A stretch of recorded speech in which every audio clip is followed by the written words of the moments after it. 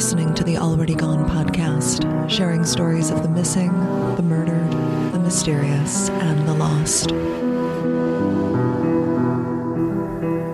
While I was born and raised in the Detroit area, my father is a transplant. He was born in Beckley, West Virginia, and called the Mountain State his home until he finished college, when a job offer from General Motors lured him to Michigan. His parents remained in West Virginia, and as a child, one of our regular family trips, usually over a long weekend, was to make the 400-and-some-mile drive south to Beckley. Beckley is a small town perched in the mountains, and it's located about 40 miles south of Charleston, the capital of West Virginia. It's in this small mining town that my father was born and raised. He was the son of a business owner. My grandfather operated a small working man's bar downtown, a convenient place to grab a beer at the end of your shift. And you could have your beer 3 ways, on tap, in the can, or from the bottle. Now, if you wanted something harder, you had to visit a state ABC store. His place wasn't just a bar, though. Each day, Grandpa headed to work at 5 a.m. to prepare the kitchen, because starting at 6 o'clock, hungry locals were arriving for hot breakfast, eggs, toast, hot cakes, fresh coffee. It was a busy place. Sadly, the recession of the 1970s paired with my paternal grandfather's advancing age led to his retirement. He sold the bar to a local man who took over the business and kept things running a few years more. Beckley, like many small working towns, she faced hardships over the last 20 or 30 years as people moved away from the city center and jobs went with them. If you were to drive by what was my grandfather's storefront now, you'd never know it was there. Much like Murphy's, the 5-and-dime store up the block on Heber Street, it remains only in the memories of a few old-timers. And I have a story from this era, an unsolved murder from Beckley, one my grandfather read about in the local papers, the Beckley Post-Herald and the Raleigh Register. He did love to read the paper and stay informed about the community that he'd called home for almost 50 years. I'm sure he read about this crime and likely tutted to my grandmother over the dining room table about changes in the Beckley they knew and loved. The victim's house was just a few short blocks from their own. It's likely that my grandparents crossed paths with the victim at some point, maybe in busy downtown Beckley or at the local A&P grocery store on South Oakwood. So come with me, listeners, to wild, wonderful West Virginia. It's the summer of 1981, and a school teacher, a young bride-to-be, she's not going to make it to the altar. Cynthia Jane Miller was a smart young woman, a 1972 graduate of Woodrow Wilson High School in Beckley, and a graduate of Concord College in Athens, West Virginia, just an hour or so south of her childhood home. Cynthia studied mathematics with the goal of becoming a school teacher. After graduation, she took a job at Park Middle School, the same middle school she herself attended a decade earlier. In 1974, when she was still a college student, Cynthia started seeing a local man, Michael Cole, from nearby Princeton. The two were married over Christmas break in 1975, but the marriage wouldn't last. Cynthia and Michael remained friends post-divorce, but their marriage just wasn't a good match. Because of her religious beliefs, she agonized over the divorce. Cynthia knew what her faith said about the sanctity of marriage, but after consulting with her family and with her pastor, she decided divorce was the right thing to do. Cynthia Jane Miller and Michael Cole were legally divorced in 1979, and later that year Cynthia met someone new, Gary O'Neill, a police officer from the nearby community of Leicester. After a few months of dating exclusively, Cynthia and Gary decided that the relationship was serious, and they should get married, but she kept getting cold feet. The couple set and canceled their wedding not once but twice. Cynthia confided in her friends and coworkers that she loved Gary, but they had their differences and they argued sometimes. She was hopeful that their love was enough to see them through the arguments and into a long and happy union, but she had doubts which led to not one but 2 sets of canceled vows. Gary was a patient man. He loved her, and he waited out her indecision. A wedding date in August of 1981 was set, and the two had a wonderful romantic summer leading up to the big day. Because both had been married previously, Cynthia and Gary thought a church wedding wouldn't be right. They opted instead to be married at Leicester City Hall on a Friday evening, in front of friends and family. Leicester is a tiny community about 10 miles outside of Beckley. And when I say Leicester is tiny, in 1990 they had a population of less than 400 people. The City Hall building where they planned to marry is small and unassuming.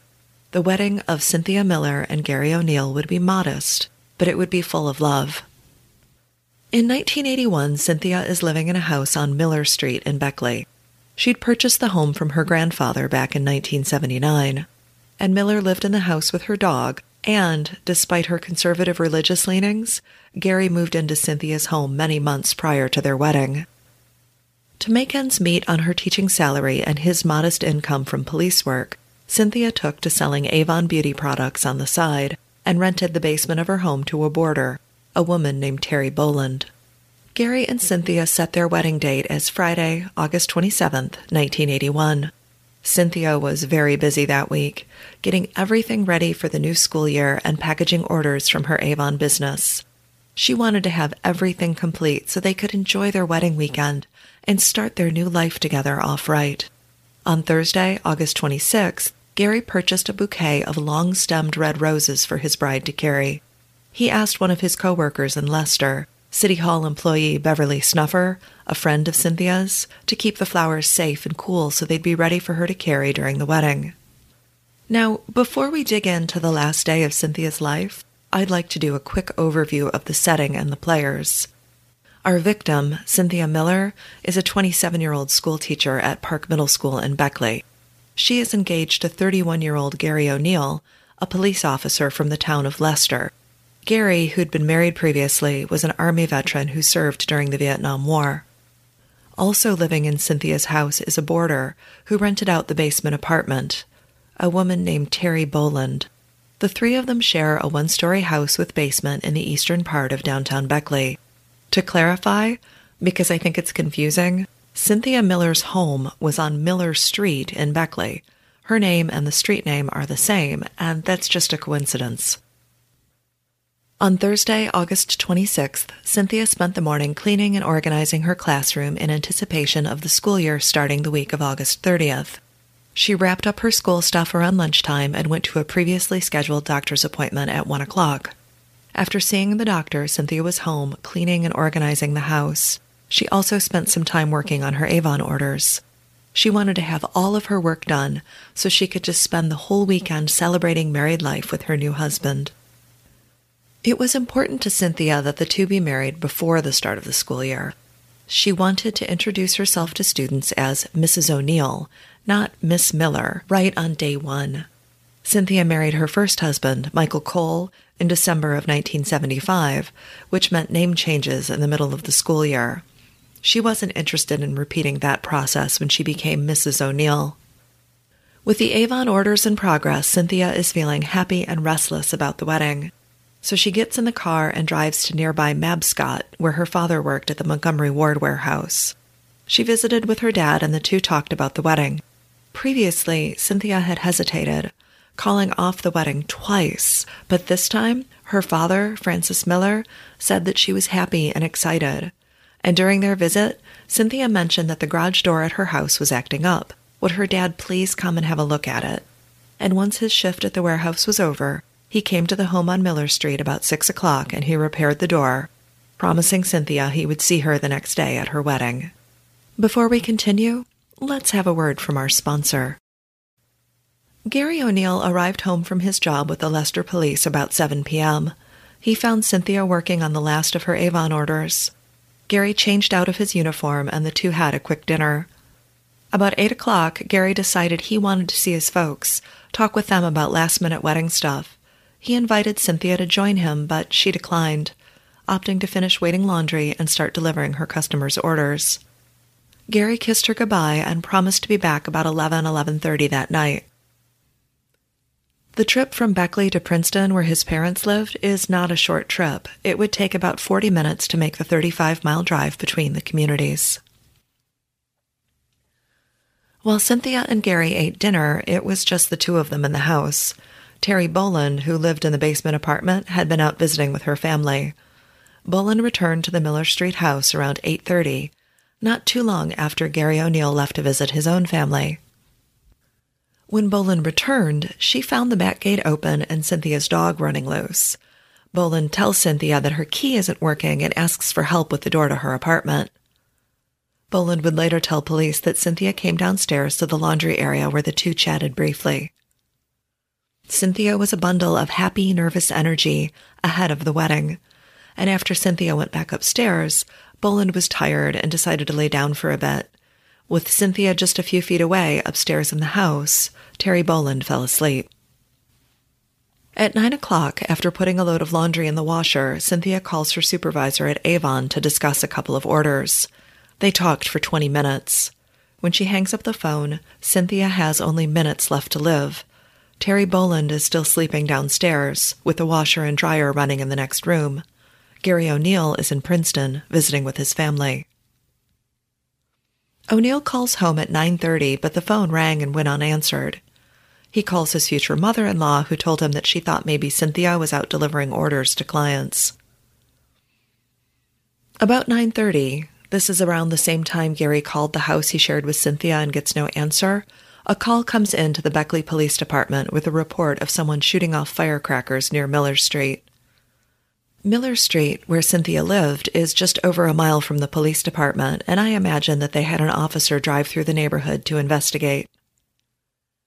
If you're familiar with Beckley, Cynthia's home is just off E Street between South Fayette and Kanawha. Her house is almost directly between Park Middle School and the Black Knight Golf Course. Meanwhile, in the basement apartment of Cynthia's house, Terry Boland has fallen asleep. According to Boland, she will remain downstairs, asleep, until her own phone rings just after 11 p.m. The phone call wakes her up. It's her father calling to say that he's had car trouble. Will she please come get him? Boland leaves the apartment through its private entrance. She has no idea that anything is amiss upstairs. Gary O'Neill called looking for Cynthia several times, including stopping at a payphone on his way back from his parents' house, hoping to reach her. When he finally arrives home, it's 11:35, and there is only one car at the house, and it belongs to Cynthia.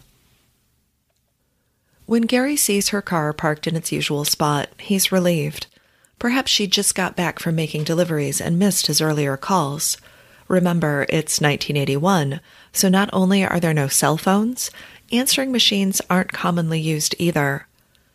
Terry Boland isn't at the house. She headed out a few minutes earlier to help her father with his car trouble. The other thing that Gary notices when he arrives home is that the porch light isn't on. Cynthia always left the light on for him. The front porch is so dark that he must light a match so he can get his key in the door. Again, it's 1981, and while they didn't have answering machines, there are a lot of smokers, so it's not unusual that Gary had matches or a lighter to help him get the door open. I'm going to pause here to note that while Beckley was a small town with a population of roughly 20,000 people, it was not exempt from crime, and a woman home alone at night would do well to lock her doors. Finding the front door locked was not unusual, but the porch light, well, Cynthia would have left that on for him. When Gary enters the house that night, he shifts from police officer to victim. His bride-to-be, pretty, dark-haired Cynthia Jane Miller, is dead on the living room floor. She's been shot 4 times, including 2 shots to the head from a .25 caliber weapon. O'Neill calls 911 begging for help, and Beckley's finest respond within minutes. Remember, the Miller Street house is about a mile from the Beckley police station, but it's too late. Cynthia is dead. More calls are made, bringing in the coroner and detectives, and the tidy white house on Miller Street is taped off as a crime scene. When first responders find Cynthia on the floor in the living room, she's dressed in jeans and a t-shirt. The shirt she's wearing bears a photo of Cynthia and Gary with the slogan, "Summer of '81, you and me." Cynthia had the t-shirt specially made to celebrate her upcoming wedding and the love she shared with her fiancé. As paramedics go to work on her still warm body, the damage to her face is so severe that responders think she was beaten to death, but they soon find multiple bullet wounds. When Dr. Jamil Ahmed of Raleigh General Hospital examines her remains, he places her time of death around 9:30 p.m., almost 2 hours before she was found. At 9:30, Gary O'Neill was 30-some miles away in Princeton, and Terry Boland was sleeping in her downstairs apartment. If Cynthia was murdered around 9:30, this places her time of death at the same time as the report of firecrackers came into the Beckley Police Department. Because of the nature of her death, an autopsy is performed. The examination reveals 4 bullet wounds, one in the shoulder, one through the ear, one shot through the top of her head, and one shot in the throat. 2 of these shots were what is called a contact wound, where the gun is in direct contact with the body when the shot is fired. The other 2 shots were from very close range, less than 2 feet away. The amount of violence and overkill left investigators baffled. Cynthia was a well-liked middle school teacher about to be married. What motive could anyone have to kill her? A Dr. Irvin Sofer, a medical examiner up in the state capitol in Charleston, he reviews Dr. Ahmed's findings, and he agrees that there were 4 shots and that Cynthia likely died within minutes. When police questioned Terry Boland, who was downstairs in her apartment when the murder occurred, she tells them that she was sleeping and Cynthia had put in a load of laundry. She didn't hear anything. Boland woke up when her father called just after 11 that night asking for help with his car. She left her apartment through its private entrance and went to help her dad, returning home at 1 a.m. to find police swarming the house she shared with Cynthia and Gary. Boland said she last saw Cynthia around 8:30 or 9 when she arrived home needing help with her key, and said that Cynthia was happy, doing some laundry and working on her Avon orders. Understandably, police doubted Boland's story. Even if she were asleep, surely the sound of gunfire would have been enough to wake her. So they reenacted the crime, using a .25 caliber automatic weapon loaded with blanks. 2 officers went to the basement apartment and positioned themselves near where Boland said she was sleeping. The officers upstairs fired the weapon, and the officers downstairs confirmed that the shots were loud and noticeable. Could the washing machine have muffled the noise for Boland, but still allowed it to reach neighbors who called the police to report someone shooting off fireworks? I'll be honest, it doesn't sit right with me, but I'm hard-pressed to come up with a motive for her to murder Cynthia, especially in such a violent and brutal way. And I know that Beckley police looked into Terry Boland, examining her story, her activities that evening, and her history. Gary O'Neill, who was several miles away in Princeton visiting his parents, had an alibi for the time of the murder. If Dr. Ahmed's estimated time of death, about 9:30 p.m., was correct, Gary could not have been the shooter. Gary's parents tell authorities that at 9:30 he was at their home, nowhere near Beckley. Police check the phone bill, confirming that calls were placed from the O'Neill home in Princeton to the Miller Street home where Cynthia was killed. Police will later confirm to the press that phone records backed up Gary's story. This gave him a solid alibi. With Gary O'Neill being a fellow officer and Cynthia being a well-known, well-liked teacher at the middle school, this case received a lot of attention from locals. In the days following her murder, Beckley detectives put in long hours, interviewing suspects and running down leads. Lieutenant Billy J. Cole, chief of detectives for Beckley Police, he told the press that nothing was missing or stolen from the home. Whoever killed Cynthia came to the house for that purpose, to kill the 27-year-old math teacher. There was no sign of forced entry, meaning Cynthia knew her killer and let them into the house. There was no sign of sexual assault.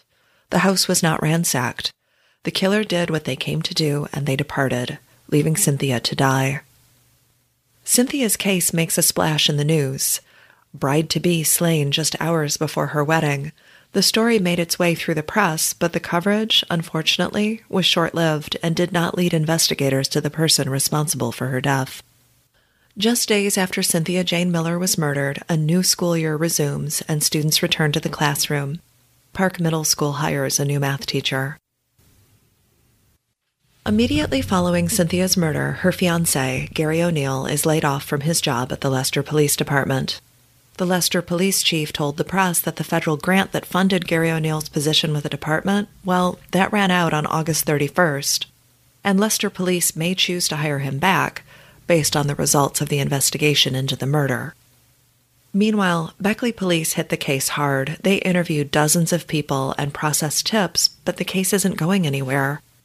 When the murder of Cynthia Jane Miller doesn't resolve within a few months and appears in danger of going cold, Beckley Police Chief Thomas Durrett, who ended up having an amazing 55-year career in law enforcement, he's not afraid to ask for help.